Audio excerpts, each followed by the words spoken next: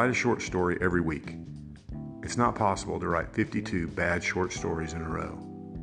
Ray Bradbury.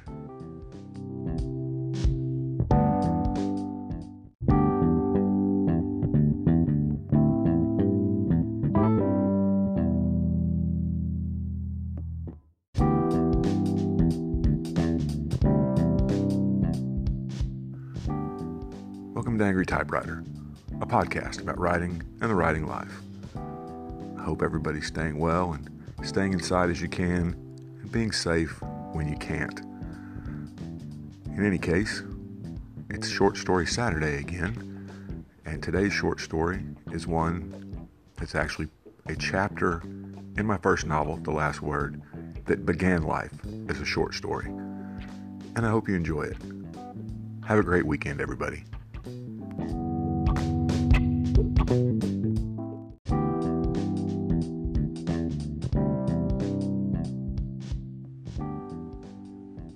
You Say You Want a Revolution by Paul Combs. Just after the store opens on Friday morning, Ramon walks through the front door. Sal looks up from a box of books he's sorting through, surprised. "No school today, sport?" he asks. "Or are you cutting class again?" Ramon has a downcast look, like someone just ran over his dog. "No school for me at all anymore," he replies. "I just got expelled." There are gasps and stunned looks from all the staff and even a few customers. Camden rushes over to him. "Expelled?" she half asks, half shouts. "Why?" "Has to be drugs," Jacob says as he walks to the front of the store. "Guns," says Julia. "Sleeping with the home ec teacher," says Sal. Heather and Siren One smile and nod, but Ramon shakes his head. "None of the above," he says. "Apparently the principal didn't like my manifesto." Sal and Camden exchange glances, and Julia hangs her head. "Your what?" Heather asks, confused. "My manifesto. I published a very rough draft in the school paper. Uncle Luis and I aren't finished with it yet, but I wanted to get some feedback, some kind of reaction." "Looks like you did," said Jacob. Julia jabs him in the side with a pencil, and Ramon nods. "Yeah, I guess so. Mr. Throckmorton decided it was terroristic in nature and kicked me out. Zero tolerance," he said.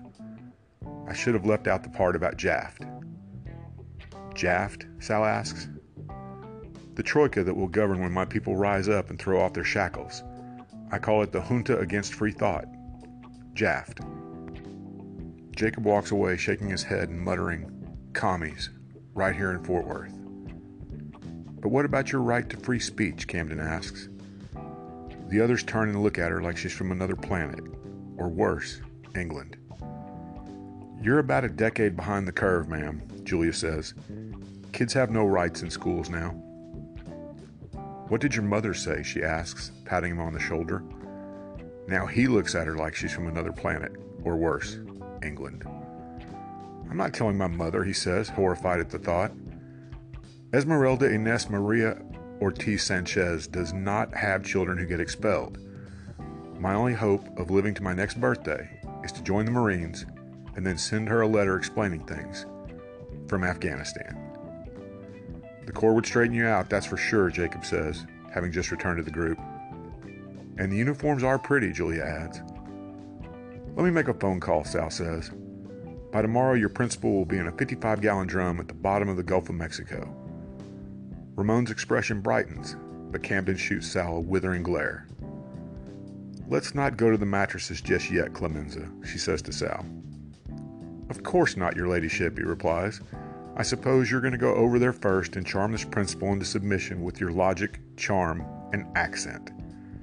He says accent quite sarcastically. "That is precisely what I'm going to do," Camden says. Ramon appears unconvinced. The drum at the bottom of the Gulf seems like a much better idea. "I need to make a quick call," he says, reaching for his cell phone. "I can take you to school after lunch."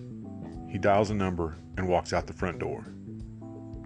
That afternoon, Camden and Ramon are seated in front of Principal Throckmorton's desk, in chairs likely designed to provide as little comfort as possible.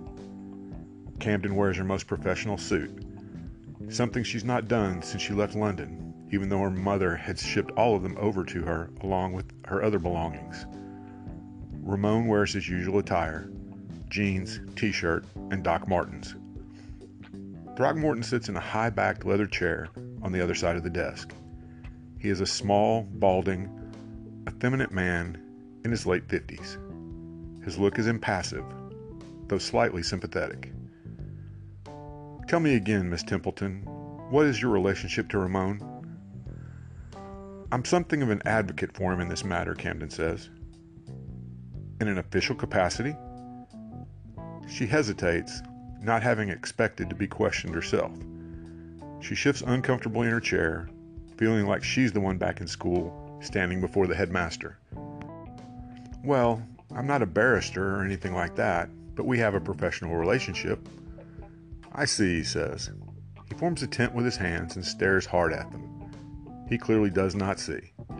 In any case, while Ramon may indeed be one of the brightest seniors here at Ben Milam High School, we simply cannot condone or ignore this sort of inflammatory rhetoric. He was inciting violence. "Inflammatory rhetoric?" Camden repeats.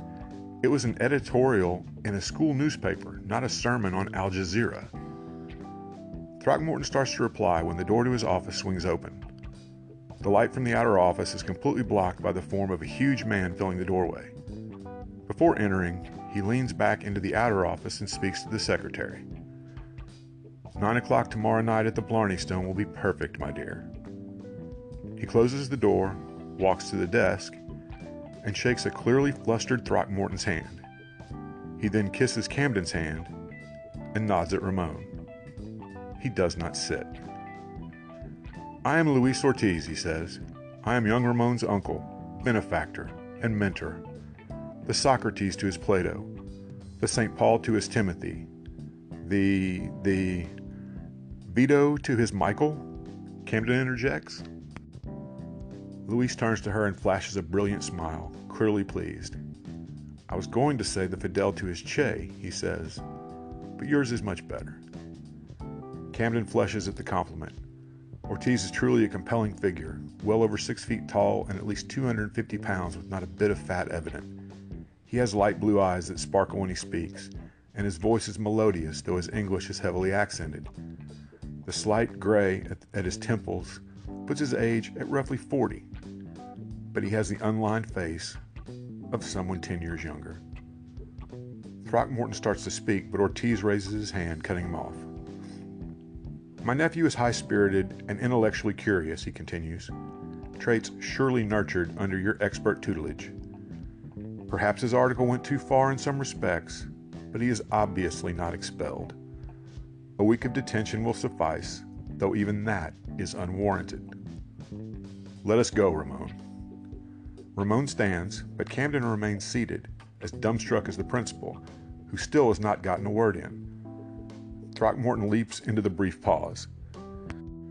"I don't care who you are," he says, "or what you said to my soon-to-be ex-secretary to gain entrance into my office, but the boy is indeed expelled." Ortiz turns back to the principal, sighs, motions for Ramon to sit, then walks to the window. He opens it and glances outside. "This is a grand old building," he says, "built in 1937 if I'm not mistaken. You can tell by the fact that it has windows that open. New schools have no windows at all. Beautiful architecturally, but quite unfortunate for you." He steps away from the window. "Unfortunate for me? What are you talking about?" Camden gasps as a small red dot appears on the principal's forehead. He gives her a questioning look, unaware of what's happening. She points to his forehead. "A dot," she says excitedly. "On your forehead." He still doesn't grasp what's going on, until the dot slides down to his coffee mug where he can see it, then back up his arm, and back to his head. "You really must alter your decision in the next 30 seconds, Ortiz says calmly. "My comrade Jake has to preach a revival in Dallas in 45 minutes, so he cannot observe you through his scope indefinitely." With surprising agility, Throckmorton dives under his desk. Ortiz smiles and makes a gesture out the window. The red dot disappears. He then leans down and looks at Throckmorton, who is wedged as far under his desk as humanly possible. Be a man, Ortiz chides him. Besides, you have to come out sometime. Eventually you must go home to 4137 Aspen Court, or perhaps to your sister's house at 312 10th Avenue. Even as far as your mother's home in Tulsa, though I do hate to involve people's mothers in unpleasantries. Do we have an understanding? I'll call the police, he stammers in a high-pitched squeal. Oh my, Luis exclaims. The police! You have so terrified me, I may have soiled myself a bit. In spite of herself, Camden laughs at this. Luis looks over and winks, then leans down again. Mira, he says to the cowering form under the desk. Someday my nephew will run this country, or some other country nearby. He can do that without a high school diploma, but he should not have to, and therefore will not have to.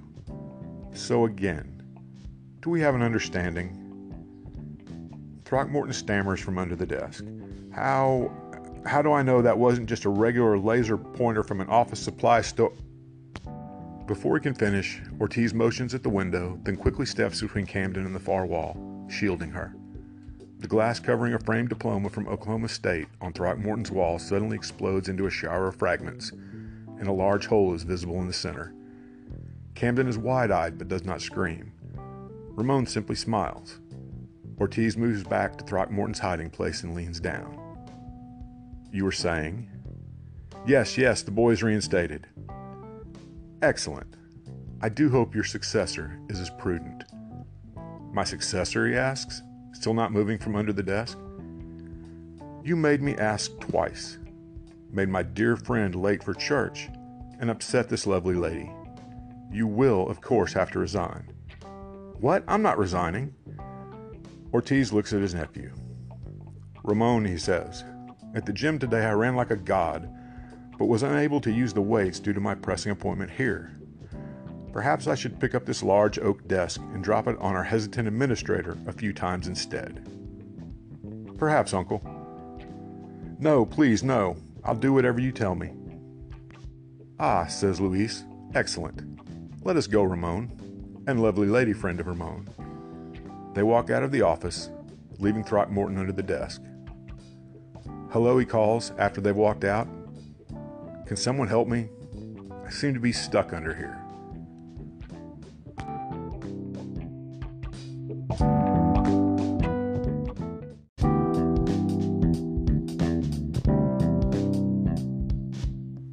Thanks for listening to today's episode of Angry Typewriter.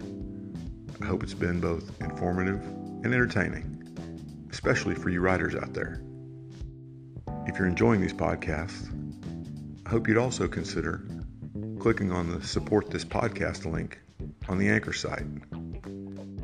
For as little as 99 cents a month, you can help keep these episodes coming, and it will also go a long way toward making this podcast completely ad-free. Thanks again.